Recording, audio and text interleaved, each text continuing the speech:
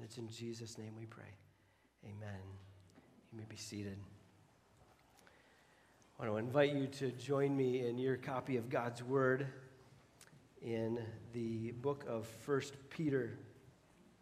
1 Peter chapter 2. So grateful for Hunter stepping in last week and sharing while we were out of town. It's a blessing to be able to hand the reins to other pastors and have them share from God's Word. As you find your place there in 1 Peter chapter 2, I just want to make mention, I know Hunter shared it last week, but just to remind you men that we have a men's conference coming up November 11th and 12th, and I promise you, you're not going to want to miss this. Make sure that you get signed up. There's some information in the bulletin. You can go to our website and sign up there. It's not just going to be a conference with some lectures or anything like that. This is going to be a time where we're going to be able to interact and be challenged from God's Word, and so we want to really invite you to be there with us and experience that at Camp Living Waters. My friend Kevin Butcher is going to be here from Colorado, and I know you'll be challenged through our time there. So I want to make sure you invite. And we just always want to put this out here. If finances are at all an issue, please don't let that stop you from coming. We want to make sure that whoever wants to be there can be there. 1 Peter chapter 2, and I'm going to pick up here in verse 4. And we're going to read verses 4 through 10. We're not going to reflect on all of them because this passage talks about Jesus as the cornerstone, and then he talks about the building, the church that's being built up on the cornerstone. We're going to return to that here in just a couple of weeks. But I want to just read these verses and follow along as we begin reading 1 Peter chapter 2, verses 4 through 10, and then we're going to look specifically, primarily at verses 6 through 8. As you come to him, a living stone, rejected by people, but chosen and honored by God, you yourselves, as living stones, a spiritual house, are being built to be a holy priesthood to offer spiritual sacrifices acceptable to God through Jesus Christ. For it stands in Scripture, "See, I lay a stone in Zion, a chosen and honored cornerstone, and the one who believes in him will never be put to shame. So honor will come to you who believe, but for the unbelieving, the stone that the builders rejected, this one has become the cornerstone, and a stone to stumble over and a rock to trip over. They stumble because they disobey the word. They were destined for this. But you are a chosen race, a royal priesthood, a holy nation, a people for his own possession, so that you may proclaim the praises of the one who called you out of darkness into his marvelous light. Once you were not a people, but now you are God's people. You had not received mercy, but now you have received mercy."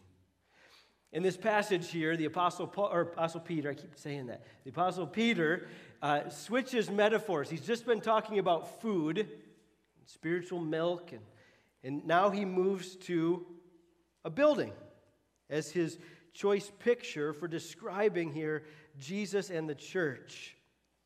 As you read this passage, perhaps it maybe was a little bit jumpy or a little bit choppy for you because I don't know what it looks like in your text there, but in mine there's these bold phrases. Well, that's because Peter is quoting from the Old Testament in several places here.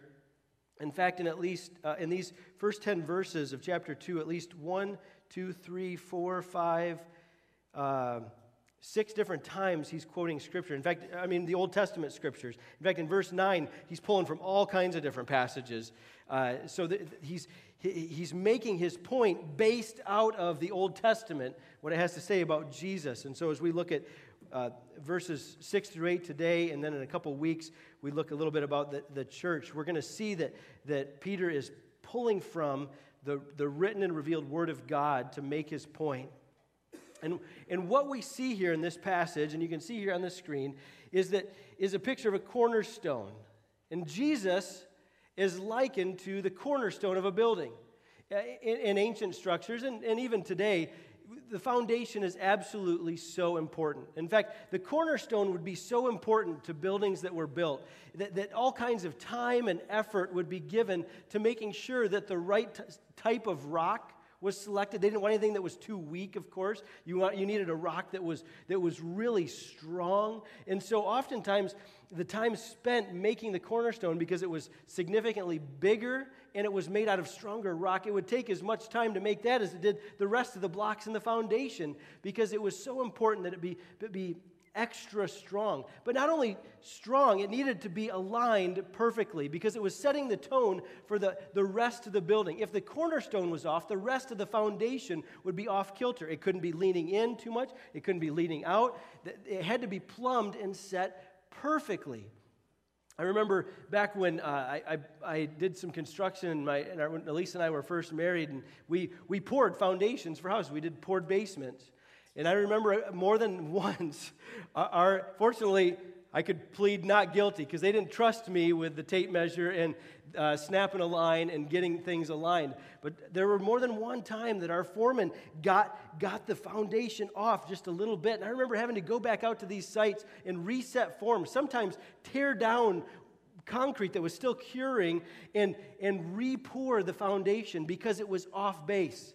And the rest of the house would have been off kilter. It would not have been a structurally sound house because it needed a proper foundation. And that's why Peter here likens Jesus to the cornerstone. He says everything else comes out of the cornerstone that is Christ. Everything else is built upon him. And so he uses the Old Testament. In Isaiah 28:16, this cornerstone, he says, I've laid a stone in Zion, a tested stone, a precious cornerstone. Isaiah was looking forward to the time of Jesus Christ, coming upon whom the church would be built. Just like the cornerstone in a building, it's absolutely crucial that Jesus be the cornerstone of the church, that everything in the church and in our lives be built upon him. That's the picture that Peter wants us to see. But he dives into this and he explains in a little bit more detail what we're supposed to see here. So the first thing that I wrote down is that Jesus, as the cornerstone, is chosen and precious. In verse 6, we see this. For it stands in Scripture. Again, this is a quote from the Old Testament. He says, "See, I lay in Zion a chosen and honored cornerstone." I love these two descriptive phrases of the cornerstone that is Jesus Christ. He first of all says chosen. Just as the cornerstones were selected from the right rock, the strongest, most powerful rock. You wanted the best foundation possible. He says Jesus Christ is the choice cornerstone. He was chosen by God. And this word chosen, it can mean that which is excellent, that which is the very, very best. The most, the only one, the exclusive one. We've all been places, maybe you're preparing a meal for some friends and you go to the meat market and you go to the deli and you want the very best meat. You're not in the day-old section or the stuff that's been reduced. You want to get the choice cut. You want to get the very best for your friends that you're having over. That's the idea here, is that Jesus is chosen. He's selected. We cannot fathom the worth of Jesus. But it uses another word here. In my translation, this Greek word is translated honored. It means something that's of considerable worth, valuable, precious. Something that is so important, so beautiful, so worthy that a special spotlight is placed upon it. We all have possessions that are especially precious to us. Maybe they're not even all that valuable money-wise, but they're important to you because maybe it was a family heirloom or it's attached to a special memory. I mean, how many times have we heard stories of someone and maybe you've experienced this, where you had a house fire and one of the first things that people try to go for are those photographs that can't be replaced. You throw those babies on eBay and you're not going to get any money for them. They don't have a lot of significant monetary value attached to them, but they're precious to you. They're valuable to you. Some of you may have safes or safety deposit boxes where you keep things that are especially valuable. We understand what it's like, even if we don't have that many possessions. You understand this idea of something that's precious, that's dear to you. This is how Jesus is described. He is the precious cornerstone. He is of more value than we could ever imagine. He's precious in the sight of God. What makes Jesus so precious, so honored, so valuable? Do you remember at Jesus' baptism, as John the Baptist was taking him into the water? Peter actually writes about this in 2 Peter chapter 1, verses 17 and 18, where he describes his experience of being there and seeing what he saw. And it says in the text that the heavens, the clouds were rent apart. It's the same Greek word that describes the curtain, the veil being rent in two at Jesus' crucifixion. The clouds were pulled apart, and he hears this voice from heaven. This is my beloved Son, in whom I am well pleased. It's easy to pass over something like that. It's easy to pass over a sentence like that without appreciating the value of those words, the significance of those words. The Father says, this is my beloved Son. I love that word, beloved, because you read it in the Song of Solomon, in the expressions of their love for one another. It carries with it so much value. If you said to someone, hey, I like you, versus if you look at them and say, you are my beloved, you're really ratcheting it up a notch, aren't you? You're saying to me, you're precious, you're valuable, you're esteemed, you're adored. The Father looks at the Son and he says, this is my beloved Son. There is nothing in Jesus that causes the Father to cringe, to roll his eyes, to turn away. Jesus is the precious cornerstone. The Father takes this posture of ongoing, uninterrupted delight in Jesus. Where does that come from? It comes from who he is. You could just do a cursory glance at the Scriptures and you can see why the Father delights in Jesus. John 6:37 tells that the Son obeyed the Father perfectly. Matthew 5:17 tells us that Jesus is the fulfillment of the law. In 1 Corinthians 15, we see that his resurrection from the dead absorbed death and abolished the sting of death. Read the Gospels and you see his love for the broken in places like Mark chapter 1, verses 40 through 45. You see his willingness in John 10:17 to die for his sheep. You see over and again his patience with sinners, his tenderness towards the stubborn. We see in places like Philippians 2, 5 through 11, the humility of Jesus, being willing to take on the form of a servant, setting aside his glory and coming to this earth as a man. We see in Hebrews 4:17 that he was sinless. John 6:37 tells us that he has the ability, the power to keep his sheep. No one can take them from him, John 10 tells us. And in Revelation 19, we read of his second coming. Everything about Jesus, everything from his nature to his actions is infinitely beautiful. And the Father looks at him and says, I am well pleased. What a powerful line. Have you ever had anybody say that to you? I take pleasure in you. I am well pleased with you. Sounds kind of weird to our ears because maybe a lot of us aren't used to that kind of affection. I don't know what kind of parents you had. Maybe you heard this. Would you imagine? If all of us had heard from our parents, I am well pleased with you. Not just because you had a good day today, not just because you cleaned up your room and did your chores. I am well pleased with you. I love you. You are my beloved. What that would do to our hearts. Oh my goodness. Jesus heard from his Father that in him he was well pleased. During the Great Awakening of the 1700s, one of the sermons that God used to kindle the passionate explosion of his word throughout New England was a sermon by Jonathan Edwards entitled The Excellency of Christ. Edwards said that his goal in the message was to describe the admirable conjunction of the diverse excellencies of Christ. In modern day terms, that's the idea of just showing how awesome Jesus is by showing the contrasts of his life.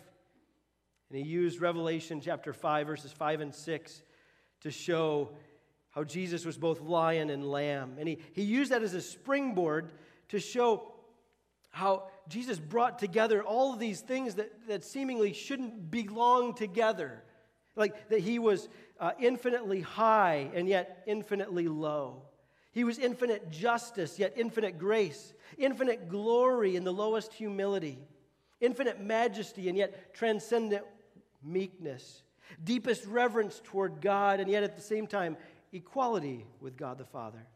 Worthiness of good and yet the greatest patience under the suffering of evil. He had a great spirit of obedience and yet at the same time supreme dominion over heaven and earth. Absolute sovereignty yet perfect resignation. Complete self-sufficiency and yet entire trust and reliance on God. All of these things came together in Jesus because he's infinitely glorious. These things can be true of Jesus, but not of us. As human beings, as sinful human beings, these things cannot be spoken of us. But here's the great truth that springs out of Jesus' preciousness to the Father. Because of our union with Jesus through Jesus Christ, we are infinitely valuable to God. He looks at us and says, I am well pleased. Even if we've royally messed up today, even if our Sunday morning sin count is higher than usual, because of Jesus, the Father looks at us through his Son's righteousness, and says, I am well pleased with my Son, therefore I am well pleased with you. There's this great prayer at the end of John, just before Jesus goes to the cross. We call it the high priestly prayer. It's John 17. If you need to go home this week and read John 17. The first part of the prayer is Jesus praying for the disciples and the temptations they're going to face and their ongoing ministry. But then, towards the end of his prayer, he says this. I want to say it's like in verse 20. I didn't write it down, but around verse 20, he says this. He says, I don't want to pray for these only, my disciples, but I want to pray also for those who will believe on my name through their message. That's us. That's everybody who has trusted in Jesus because of the apostolic message. That's you and I. Jesus prays for us in the last night before he goes to the cross. And one of the things he says in this prayer is he says in verse 24, Father, I want those you have given me to be with me where I am. So he wants us to be with him. Great promise and part of that prayer. He says, so that they will see my glory, which you have given me because you loved me before the world's foundation. Jesus just slips in there that the Father has been delighted in the Son since before the earth was created. Now, some of you, I've heard some of your stories, and some of you have excellent memories. Like, you have the ability to recall. When you tell a story, even from your childhood, you can recall details, names, places, what people were wearing, smells, and the weather. And it's incredible. I don't have that kind of recall. A lot of my memories are really vague, and stories are just not that interesting because I can't remember all those nuances. Some of you are really good at that.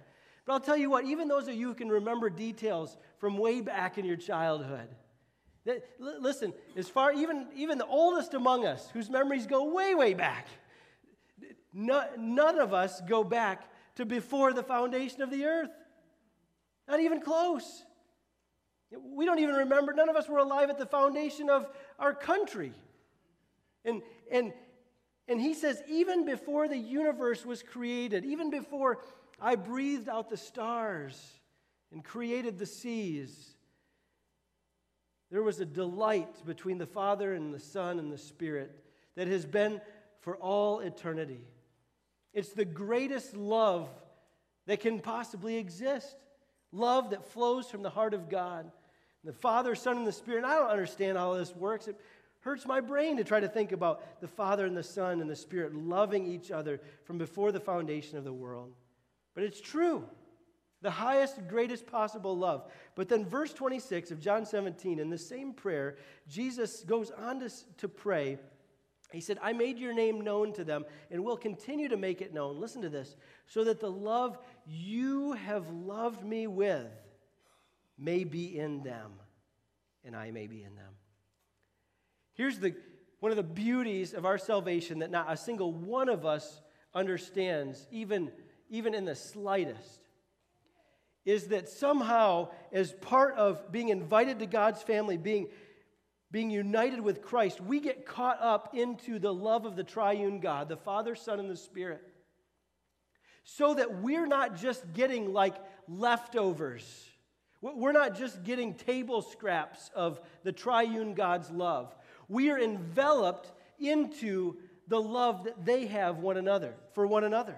This is profound. This is life-changing stuff. If we understand that the Father loves you and me just as much as He loves the Son, can you fathom that kind of love? I can't. There's all the earthly examples I have of love in my life. We've let each other down. We've blown it. We've done and said things that are hurtful. Being enveloped in the love of the triune God is significant. And so when the Father says to the Son, I am well pleased in you, and you are united to the Son through faith in Jesus Christ and His work on the cross, the Bible says that you're enveloped in that love, and He considers you precious as He does His Son. We could talk about that the rest of the day, but I should talk about a couple of these other verses here. The second thing I want us to see from here is that Jesus is our foundation. That's really the key point of this text is He's calling Him the cornerstone. Jesus is our foundation. We see in Scripture, and we can't spend much time here, but we will circle back to it. Jesus is the foundation of the church. Ephesians 2 tells us that Jesus is the cornerstone, and in Him, the whole building being put together grows into a holy temple in the Lord. He's talking about that Jesus Christ must remain the foundation of the church. Listen, my brothers and sisters, this is not a club. This is not just a community organization where we get together. The church is the only institution that Jesus Christ has ordained here on this earth. There's a lot of good organizations that we can be a part of that do a lot of great things. But the church is built on Jesus Christ. He is our foundation and must be. Whenever we lose Christ as our foundation, the church will always lose its way. He must remain the foundation. But not only the foundation of the church, but the foundation of our lives. That passage in Ephesians 2:22, it says, in Him you are also being built together for God's dwelling in the Spirit. So as a church and as individuals, we're being built together to be that kind of structure that's rooted or that's built upon Jesus Christ, that has Him as our foundation. Listen, some of you, sometimes we can look at Jesus as someone who comes along with us. Like, some of you might like to hike, or maybe when you go out to your deer blind this fall, you're going to bring a backpack with stuff that you want to have out there. Maybe you got some extra ammo. You most definitely have some snacks in there. Maybe some hand warmers if you don't have a heater in your blind, and some other little goodies. Maybe some reading material or a good pillow for taking a nap. But you're going to pick this backpack up and you're going to carry it out in the wee hours of the morning or in the late afternoon to bring out to your blind with you. Some of us look we look at Jesus like that. Like when I really need Him, or when I'm going somewhere where I think I might get into some trouble, or He might be extra handy, I grab that backpack that's got Jesus in it, and I throw it over my back, and I take it with me. And maybe I need it that day. Maybe I need to pray and talk to Him, or I'm going through some hard things. I'm really glad I got that backpack with me. And then we get home and we toss it in the side by the side, or maybe put it in the garage, and it's there until we really feel like we need it again. That's not the picture of a New Testament Christian. A New Testament Christian does not just bring Jesus along. Our lives must be built upon Jesus. He is the cornerstone. He is the foundation. If we build our lives, just like the parable Jesus told of the guy who built his house on the sand, everything else is shaky. Everything else is poor foundation for building a structure. What we build our life upon will determine everything else about the course of your life. Just like a poorly laid cornerstone can throw the whole building off, a poor foundation spiritually will throw our entire lives off kilter. My wife and I, when we travel, just to put it simply, we like looking at old stuff. We like to look at old buildings. We like to find old structures and try to guess how old they are, and then see if we can find a date somewhere on the cornerstone or up at the top near the peak. And we love seeing old architecture. It's incredible. And sometimes, though, you're driving through, maybe it's a building, but oftentimes this will happen with old houses. Maybe you're driving through Ohio and you'll find some really old, beautiful brick farmhouses. You can tell that they just put a lot of work into these homes, and they're just a thing of beauty. But then over the years, you can tell, you'll come across some of them and you can see that they've been added on. And oftentimes, the additions, they're nowhere near the kind of beauty and time and attention that was put into the original. And so they detract from it. There's, maybe they had some adult kids that stayed with them, or maybe mother-in-law moved in, or they just had a big family and they realized, okay, we need some indoor plumbing, so we're going to throw this on here and this on here. And all of a sudden you got this kind of cobbled together, goofy looking structure that's never quite as beautiful as the original. Listen, we can't do this in Christianity. We can't add Jesus to our lives. We can't just throw him in there when we need it. Turning to Jesus is not about changing your mind, changing your beliefs, adding a new set of doctrines. It's a complete rebuilding from the ground up with an entirely new foundation. Jesus Christ must remain the foundation of the church. He must remain the foundation of our lives. And so the last thing I want to point out from this passage is a warning and a promise. In verses 7 and 8, Peter here, using the Old Testament, issues a promise and a warning. We'll start with the warning first so we can finish with the encouraging news. The first warning, the warning of the passage, the first thing here is don't trip. He says in verse 7, so honor will come to you who believe, but for the unbelieving, the stone that the builders rejected, this one has become the cornerstone. A stone to stumble over and a rock to trip over. They stumble because they disobey the word, and they were destined for this. The cornerstone lays at the foundation of a building or structure, and it sits at the ground level. And so Peter sticks with this metaphor of the cornerstone, and he says, for some, it can be an important foundation. For others, it's that rock that you don't see when you're walking along and you trip over. We've all tripped on stuff. Some of us do it a lot. I mean, some of us do it in broad daylight with things that are obviously right there in front of us. We've all had those times in the middle of the night, right, where we're trying to find our way to the bathroom and a perfectly well-placed Lego brings you to your knees, There's no pain like a 1 a.m. Lego pain, I'll tell you what. I remember when I was pouring concrete one day, I literally stumbled over the foundation. The crew in front of us had come and poured the footings for this wall, and they had 18 inches of rebar sticking vertically out of these footings. And I remember that it was early in the morning, and we were trying to get all of our panels down there to start setting the wall and get everything going. And I was hurrying, not paying attention, and I walked past this footing and I stumbled, and one of those pieces of rebar just came right across my leg and laid it wide open. I still have a gorgeous scar to this day if anybody wants to see it someday. All because that thing got in my way. I stumbled over something I didn't see, over something I wasn't paying attention to. But here, the stumbling is different. It's an intentional stumbling. He says it's an intentional rejection of the cornerstone. They looked at this foundation stone and they said, we don't want it. Take it back. This building material is insufficient. That's how Jesus was treated. And to some, he became, the text says, a stone to stumble over and a rock to trip over. What some people embraced and made their cornerstone, many others stumbled over the same rock.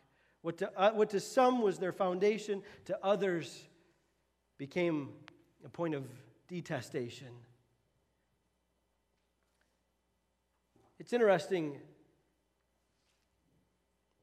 I think sometimes we have the idea with Jesus that if he showed up around here today, came and walked down Clare, the streets of Clare, and started talking to people, or came up to Harrison and sat down in a cafe or diner and started talking to people, that if people could just meet him and just, you see who he is, you see how nice he is, and how loving and friendly and kind he is, everybody would just welcome him. Like, have you ever had a friend like that? Like, maybe somebody had a bad experience with them. You're like, you know what, if you sat down with them, if you really got to know them, you're like trying to convince them, seriously, you'll like my friend. They're awesome. And they're like, I don't think so. And they're like, no, seriously, you just got to get to know them. Once you get their sense of humor, you'll really like them. Like, we're trying to sell that friend to somebody. We've all probably been there a little bit. You just got to get to know them. Sometimes we think that Jesus is like that. If people just really got to know him a little bit, then they would really want him. Here's the deal. They had a chance to get to know him. What was the by and large response with the people that met him? They didn't want him. There's a reason Jesus said the way to me is narrow. A lot of people, in fact, I think I wrote it down here.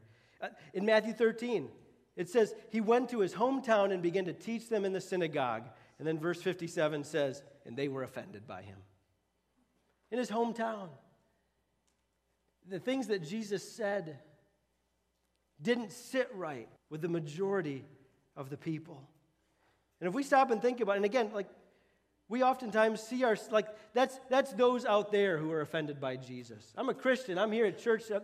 I'm showing up. We're singing the worship songs. I'm a follower of Jesus. I'm here. But I wonder sometimes if Jesus came to us today and said the kinds of things he said and did the kinds of things he did, how many of us would be like, this isn't the Jesus I thought he was? How many of us would tap out? Like, we like the Jesus who comes alongside the sinners, who comes alongside the hurting, the broken, the people that really needed healing. We'd love to see that. But how many of us want to hear things like, you can't serve God and money, or that it's nearly impossible for a rich person to enter the kingdom of heaven? Who of us wants to hear Jesus say, like he said in Matthew 18, that you need to take sin so seriously that you may need to cut off appendages if they cause us to sin?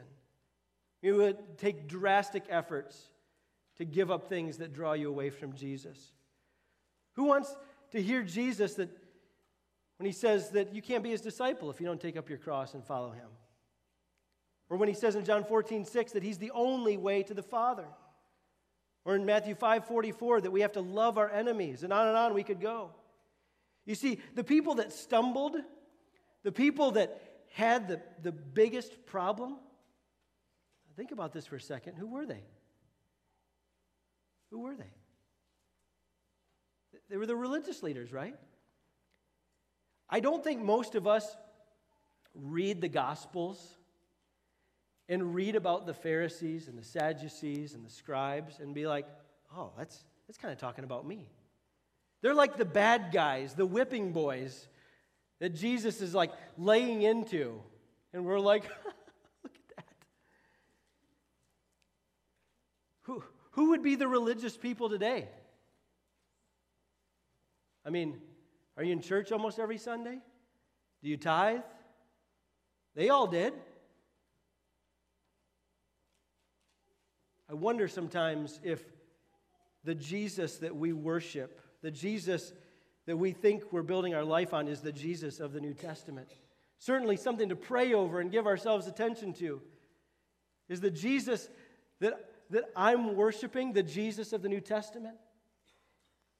I'll tell you this, I'll give you a hint. If you read the Gospels and you're never offended, you're not worshiping the Jesus of the New Testament.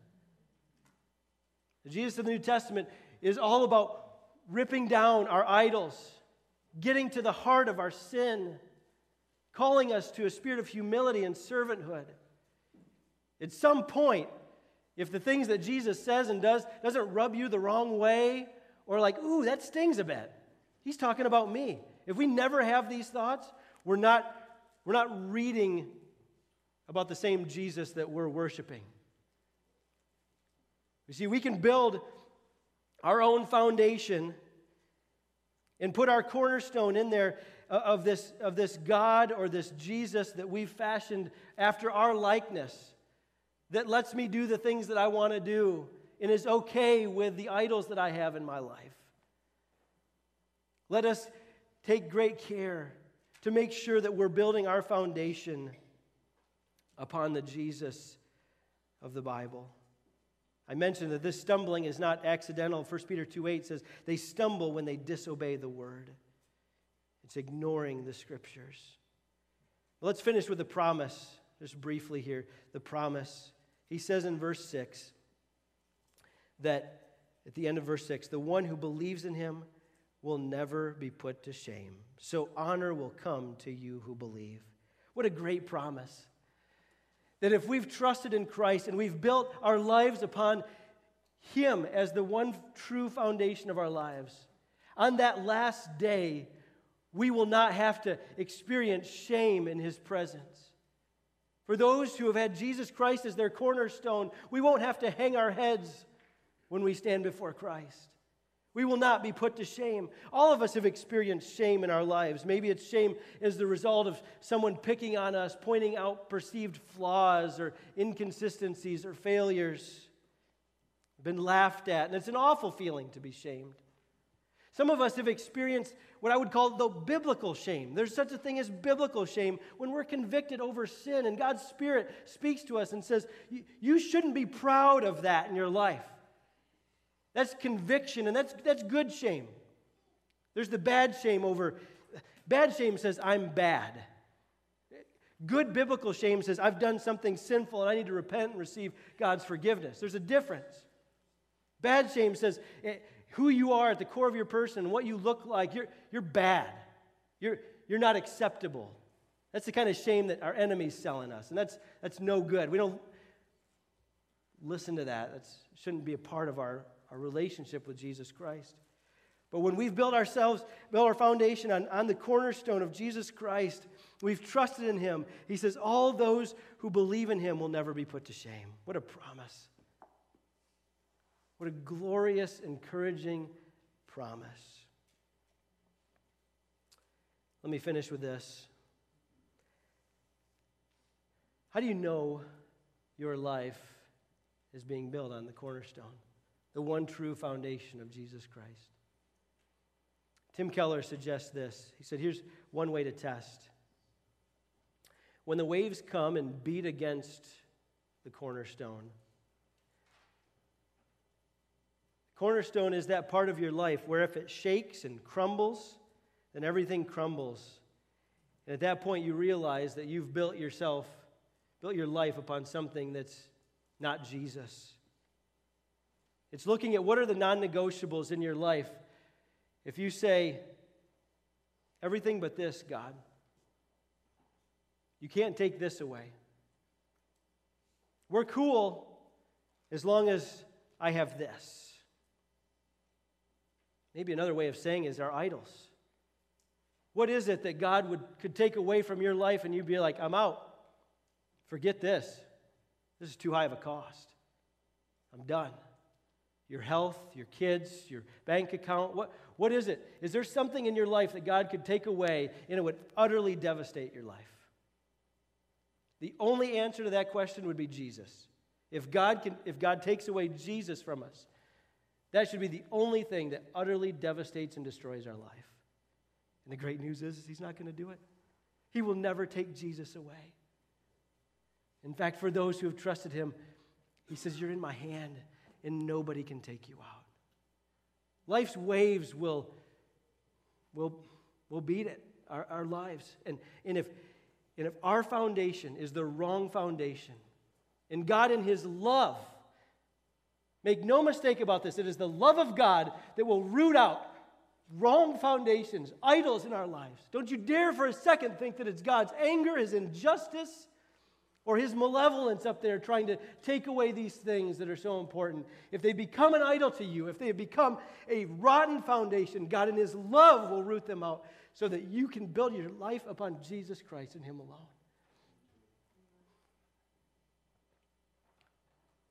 Is our life, is our church built upon the one cornerstone, the only cornerstone, Jesus Christ? I want to pray, but if you need prayer for any reason, there'll be a few of us up here who would love to pray with you.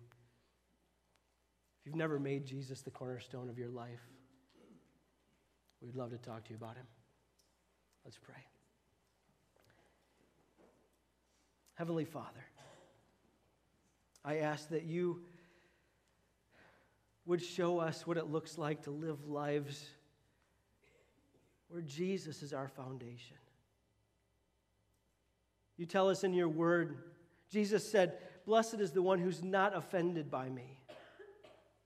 God, I pray that as you root out those lousy foundations, those shaky foundations, those sandy foundations, that we would receive that as a gift of your love, as you long to see our lives built upon the only sure foundation. My hope is built on nothing less but Jesus' blood and righteousness. I pray, God, that that might be the prayer of our hearts. Now to him who is able to protect you from stumbling and to make you stand in the presence of his glory without blemish and with great joy, to the only God, our Savior, through Jesus Christ our Lord, be glory and majesty and power and authority before all time, now and forever. Amen. May God bless you this week as